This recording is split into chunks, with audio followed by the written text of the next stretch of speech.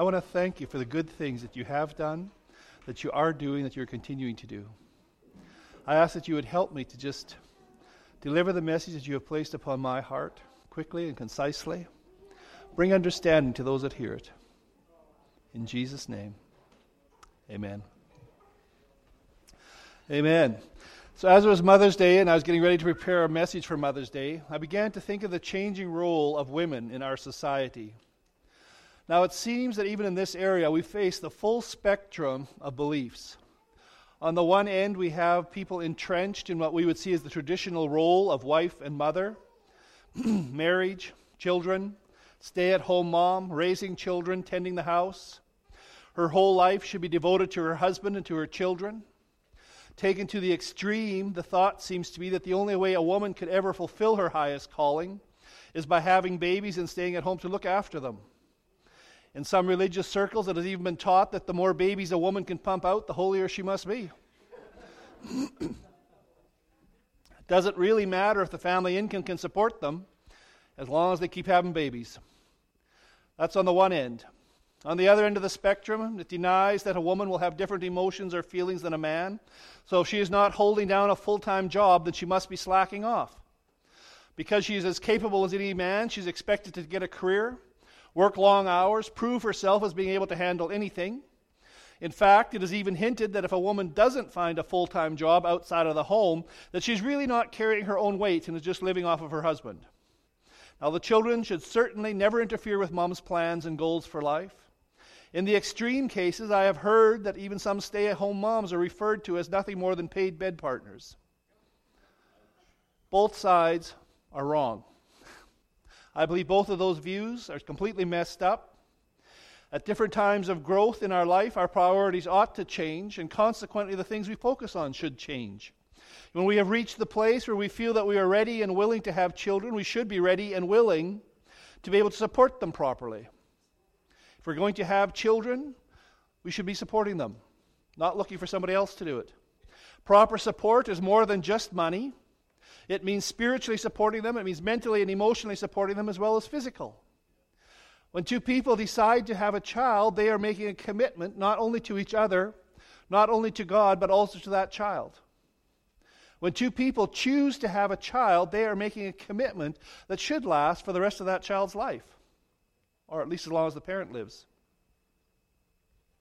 While I believe that being a mother that is capable of staying at home and training the children in the family's values and morals is the absolute best, I also know that some mothers are better off bringing their children to someone who has the temperament, the maturity, and the desire to raise those children in a healthy environment. A mother who is not willing or able to break certain addictions in her own life should not be passing those things on to her children. I have nothing against mothers, I have nothing against fathers, but if you cannot raise those children properly, then give them a chance. The story that Pastor Jerry was referring to a little earlier about the dog, I just heard it this last week and I thought it was sort of interesting. It spoke about a German shepherd at the end of World War II. This German shepherd was a bomb-sniffing dog, and one day while it was out sniffing bombs, it ended up getting the back end blown off. Both of its hind legs got destroyed in a bomb blast, but managed to get back to camp. Well, of course, because the dog was a member of the crew, they took every care that they could, and they nursed this dog back to health, only to find out that she was pregnant and delivered 9 puppies. Having no hind legs, this dog was unable to walk properly. Surprise. So she would walk on her front legs and drag her hind end along behind her on the ground. The interesting thing was that all 9 of her puppies walked the same way. They were all fully healthy. They were all fully complete. But because the mother had raised them to be handicapped, they acted handicapped even though they didn't have to. I believe there's a very powerful lesson in that. See, we often don't think that the things we are teaching our children are going to matter that much, and yet really the things that we teach our children may handicap or help them much more than any of the things that they're going to learn beyond that. That's why I feel that if a parent cannot be a proper parent, then let the child have the opportunity to get as proper or good as possible an upbringing. I read a Facebook post to children recently, and it cautioned them that some mothers in the wild eat their young, so they best behave because their mother might be one of them. I think I've met some of those mothers in my lifetime. Not every person that has a child is properly suited to raise a child. But for today, I'm really not wanting to meddle upon what form of family you establish, as long as you establish something that will protect the children. I don't want to focus on which way is right or wrong. I would rather focus on how we can make the most of our lives in whatever situation we find ourselves. You know, very often we hear the excuses that, well, I've had so much go against me. I've had this be wrong, that's been wrong. And the excuses may well be valid. But really what we need to learn to do is whatever place we find ourselves in today, how do we use this situation? How do we make this situation be the place from where we start, from where we move to be the best that we can be? How do we start today to make our lives count at this point? See, too many times we spend our time in regrets. We spend our time looking back and saying, well, if I hadn't done this or if I hadn't done that. We spend our times looking backwards when we ought to be looking forwards. The past can never be changed. We learn the lessons of the past and then we move into the future and we start doing what we can do today to change the future.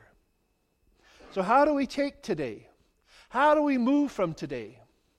And move into the best future that we can have. When we stand before our Lord and Savior one day, I believe that we should all be wanting to say, I did the best that I could with what you gave me.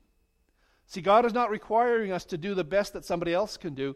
He's only requiring us to do the best that we can do. Being Mother's Day, I thought it would be nice to find a mother to use as an example in the Bible. And I didn't find a mother in the Bible that had exactly the example I wanted, but I did find a woman that bloomed exactly where she was planted. Now, she may have been a mother. The Bible doesn't say that she wasn't. But as a woman that used whatever she had to be exactly everything that she could be and to be the best that she could be, her name is Dorcas, and we find her recorded in the book of Acts. A believer in the city of Joppa who did something with her life.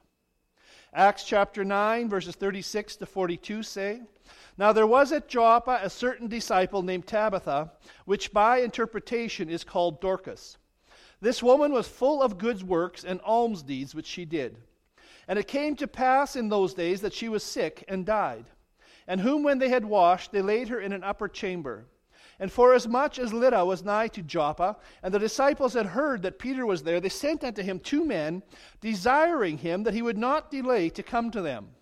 Then Peter arose, and he went with them. And when he was come, they brought him to the upper chamber, and all of the widows stood by him weeping, and showing the coats and the garments which Dorcas made while she was with them. But Peter put them all forth, and he kneeled down, and he prayed. And turning him to the body, he said, Tabitha, arise. And she opened her eyes, and when she saw Peter, she sat up. And he gave her his hand, and he lifted her up. And when he had called the saints and the widows, he presented her alive. And it was known throughout all Joppa, and many believed in the Lord. See, everything that we know about Dorcas is found in these 7 verses. We find no other reference to her. We find no other place where they talk about her. But we do find everything about Dorcas that the Bible records in these 7 verses. And although we see absolutely nothing about her social standing, it mentions nothing about her marital status, it mentions nothing about whether she had children or not. But what we can find out in these 7 verses is that she left a testimony that impacted people strong enough that they felt it would be important to add it into the Word of God. By examining this verse, these 7 verses, I believe that there's 3 points that stand out that we should all really be striving to live at. The very first point is be something. Dorcas may or may not have been a mother, but she has left an example for mothers everywhere. She has left an example not only for mothers, she has left an example for every woman, for every man, or for every child that would ever have been born after her time. She has left an example for all of us by doing something, by being something, and by leaving something. If she was a mother, her children would have received the best teaching available because they would have learnt things by her example. She would have been a woman whose children would rise up and call her blessed, according to Proverbs 31 and 28. See, wealth did not earn Dorcas a mention in the Bible.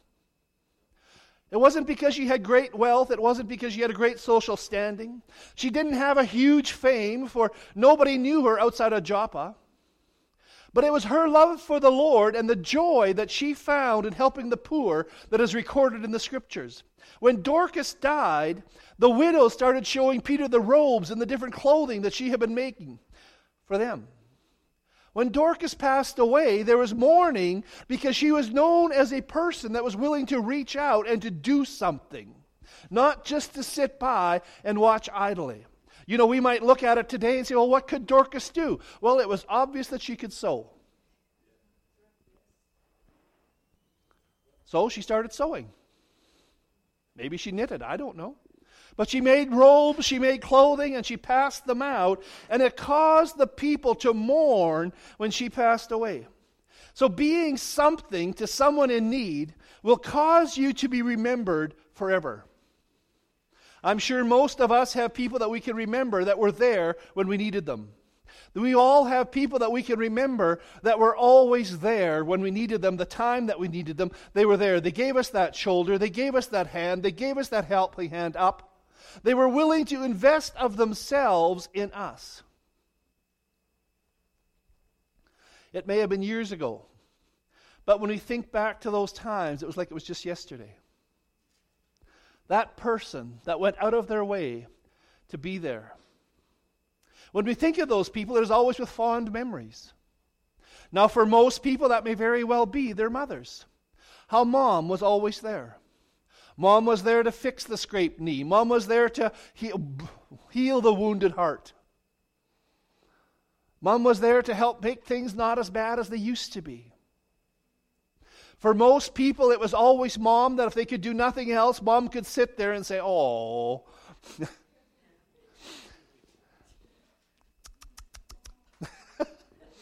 And everything was better. And if that didn't fix it, a slice of hot bread would. For most people, looking back, it was Mom, but even if it wasn't Mom, I believe everybody in their life has had somebody that made a difference. It may have been a school teacher, it may have been a neighbor, it may have been somebody that was willing to be something, for you. For myself, probably the fondest memories I would have been of my grandmother. For me, it was my grandmother Bueller. When we would talk to Grandma Bueller, it didn't matter what was happening in her house or in her world. At that moment, there was absolutely nothing more important than me. You remember that? That could have been at least 30 years ago. Maybe more. But you know, I still remember walking into Grandma's house, and I can remember the smell of her house. In fact, not long ago I was somewhere and I told my wife, this is how Grandma's house used to smell. I could remember everything about that place. It wasn't the fanciest place. It wasn't the biggest place. There may have been a lot of people could find a lot of things wrong. I can remember though when you walked in, Grandma dropped what was happening, sat down at the table across from you, got you a cookie, and you talked. I remember the cookies. Hard cookies with sugar on top, red sugar. And now we had to talk. Why? Because you had showed up at her house. You were right now the most important thing in her world. If the bread had to go in the oven, it would wait.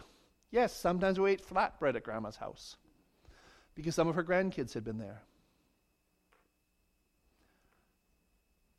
50 years later, those are still memories that bring all sorts of other memories with them. You know, we all have somebody like that. Maybe it was that teacher that went out of their way. Maybe it was the person at the library. Maybe it was the neighbor. Somebody that went out of their way to be something. See, when I think of my grandmother, it's always with fond memories. I don't remember grandmother ever being upset. Like me, she was very even-tempered. I don't remember my grandmother ever running everybody else down. Was it necessary in her world? I do remember my grandmother praying. I do remember my grandmother's German Bible laying open on the table most times when you get there. Fond memories. So the first thing that Dorcas did was she was something. She said, I will be something. And I think that's something we all need to recognize, because we can all be something for somebody. We can all meet people that just need somebody to come along and say, hey, we can handle it. The second thing we can learn from Dorcas was she said, do something. So we need to examine ourselves and we need to ask ourselves, are we doing what we can? Are our lives making a difference in somebody else's life? Are we using our talents? Are we doing all we can to promote God's kingdom and to see that God and His Word stay foremost in somebody else's life? Dorcas did. She was known for doing good and for helping the poor. Now, Peter could look at the clothes that she had made, and he could see that she had used her talent, her ability to make clothes to help the needy in the church. Dorcas did something. Dorcas was not part of the gospel that turned around and says, well, somebody ought to do something. Dorcas was the one that stood up and said, I can do something. You know, throughout history, we have different women that we could look at. And, I would think of Dorcas, and I might look at somebody like Mother Teresa. Born into a wealthy family. Good standing, good class, yet she never ever used that as her opportunity to get herself into places. She was willing to give that up and to go to the slums of Calcutta and do something and be something. No, she didn't change the whole world, but she changed one area of the world. And she did it so effectively that the leaders of the world, the leaders of the Christian world and the leaders of the non-Christian world wanted an audience with her. They recognized the sacrifice that she had made. They recognized that she was willing to step outside of saying somebody should do something and was willing to say, I can do something. It might not be much, but I can do something. There's a story that's told about a fellow was walking down the beach early one morning, and as he's walking down the beach, he saw somebody in front of him that was running up and down and jumping and doing different things and seemed to be tossing in like some sort of wild dance. And finally, when he caught up, he was like, what's going on? Like, what are you doing? And there was a lady, and she looked and she says, I'm throwing the starfish back into the ocean that got washed up during the night. And he looked at her and says, you're foolish. Don't you know how many hundreds of thousands of starfish have got washed up at night? You can't save them all. And she picked up one and she threw it back in. She said, but I saved him. Can we save them all? I don't know. But we can all save that one. We can all help that one if we are willing to do something. Dorcas did something. Now, in a church, there are many people with talents, but they refuse to use them. There's many people in a church setting that have talents, but they're not always dependable. They may sign up to volunteer, but then they only show up when they want to. Yes, I'll be there. I'll be helping. You can count on me. Count on me. I will be there. But if something else comes along that they feel is more important or more fun than serving as an usher that Sunday, a nursery worker or a choir member, they'll do that instead. Oh, well, yeah, I was going to come to music practice, but something came up. Well, what came up? My friends from out of town were in. I want to go for coffee with them. How far out of town? Oh, like a mile.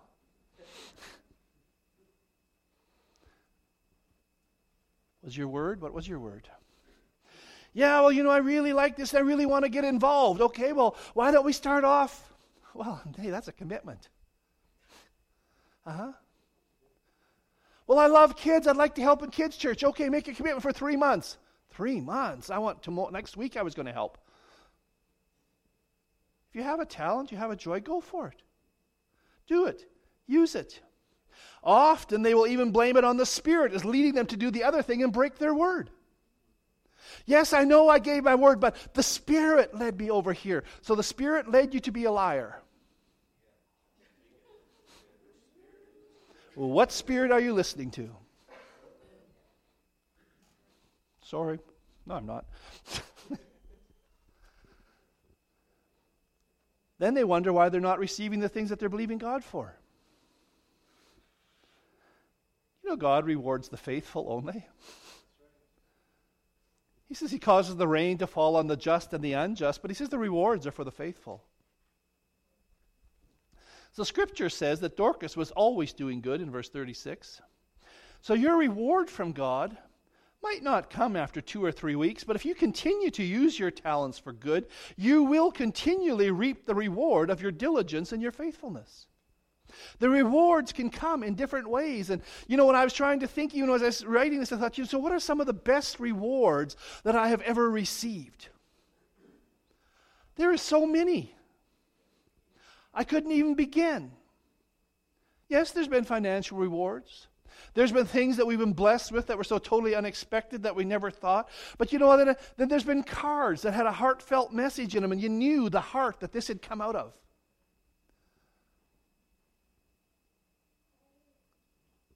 And you just want to tear up and go, man, could there be anything better? Somebody's life has been changed for eternity. What more? What more could we want? What more could we say? What are the rewards? I don't know if I can even start. But we start watching God's hand moving in situations. We start seeing God's hand in every situation. Galatians says not to be weary in well-doing. You will reap in due season, if you faint not. Dorcas said, I will be something. I will do something. And Dorcas said, I will leave something. Dorcas left something of a much greater value than a large house and lands. She left her life imprinted on the pages of the lives of others. What was her motivation? Her love for others and the love of God and a desire to do His will. We have no record that she got prosperous from helping the poor. We have no record that she ended up receiving. But we do have a record that when she died, the church, the people that she had helped, were so concerned that they called for the elders of the church to pray for her. We're not ready to let her go yet. What kind of reward is that?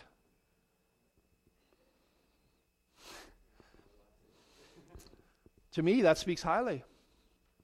If you pass away and some bunch of people get together and say, oh, no, God, we're not ready to let him go yet. Much better than saying, okay, let's get him in the ground. Come on. Dorcas left something that was so much greater because she left her life imprinted on the lives of the other people. Once Dorcas did pass away, do you not think that they still would have talked about this was the coat that Dorcas made for me? These were the robes that Dorcas made when I had nothing. Dorcas did this when I was. She left a testimony to something that was greater than her. Her love for others and the love of God and a desire to do His will should motivate us also to leave something in somebody else's life. Now, we're talking about Mother's Day, so obviously we can talk and say, well, mothers should be doing this. But I believe it's just as important for men to do this. In fact, sometimes I think it's almost more important for men to do this. As I move around in this world in different circles, one of the things that keeps striking me time and time again is how many men there are in this world that have never had a good relationship with their fathers. In fact, I had a friend of mine, he had gone to the youth center. A bunch of young people were incarcerated, and there had been something like 30 young men in the room. And he says, how many of you here have a good relationship with your father? Not one hand went up. That tells you something. He says, how many of you here would want a good relationship with your father? Not one hand went up.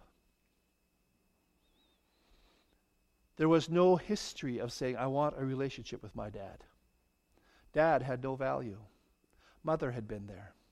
Mother had stepped in. Mother had taken her role and his role. Mother had done everything she needed to do, and you couldn't talk against their mother without getting your face punched in, maybe. But Dad didn't matter. Church, it's time the men stand up and take their place. It's Mother's Day, but I believe mothers have carried the bulk of the burden much too long. It's time for us men to take our place and say, hey, you didn't have that child by yourself. I may not have given much, but I did give. And then be there.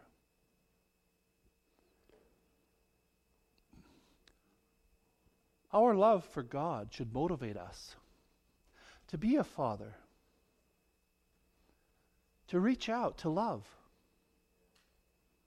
to raise sons that are capable of loving and taking responsibility. Our love for God should encourage us to take the steps we need that the next generation will come to know God. As fathers and mothers, both. As parents. People were a priority for Dorcas. As citizens of God's kingdom, our priority also needs to be to serve others, to serve our families, to serve our church families, to serve our co-workers, to serve our neighbors. You know, the Bible speaks very clearly about that in the kingdom of God. He says, in the kingdom of the world, you are used to trying to get everybody to serve you. But in the kingdom of God, you need to learn to serve others. In fact, it goes so far as to say that if you want to be great in the kingdom of God, learn to be a servant of all. Find your strength, find your ability, find what you can do, and then do something. What can you do? Well, not much. I love what Ricky shared. He says, on the plane, I'm going, oh, what have I got myself into? I know that feeling, that happily terrified feeling. I'm 10,000 feet in the air, fast going somewhere that I don't know what's going to happen. But you know, God is faithful. When you land, you find out what you can do. Hey, I got a pair of arms. I can hug a child.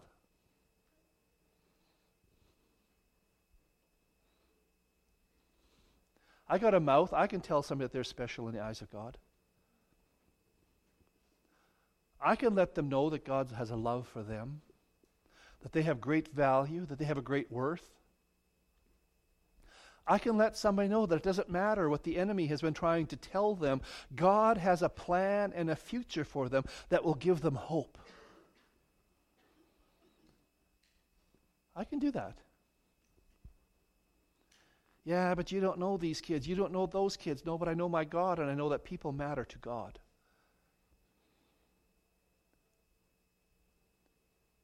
See, we should never excuse ourselves for being selfish or self-centered. Well, I'm too busy, I'm too important, I've got too many things to do, I just don't have time to stop and help people. You've missed the whole point.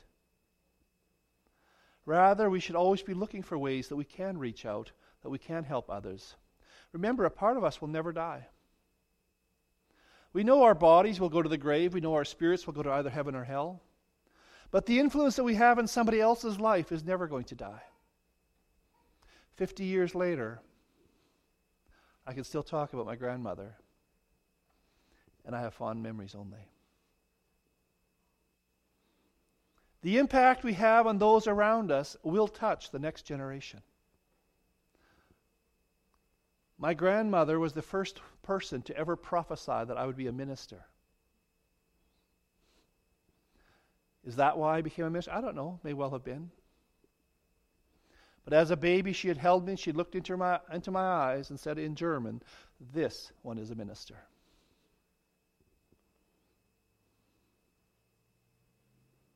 Here I am. See, when we come to the end of our earthly lives, how will we be remembered?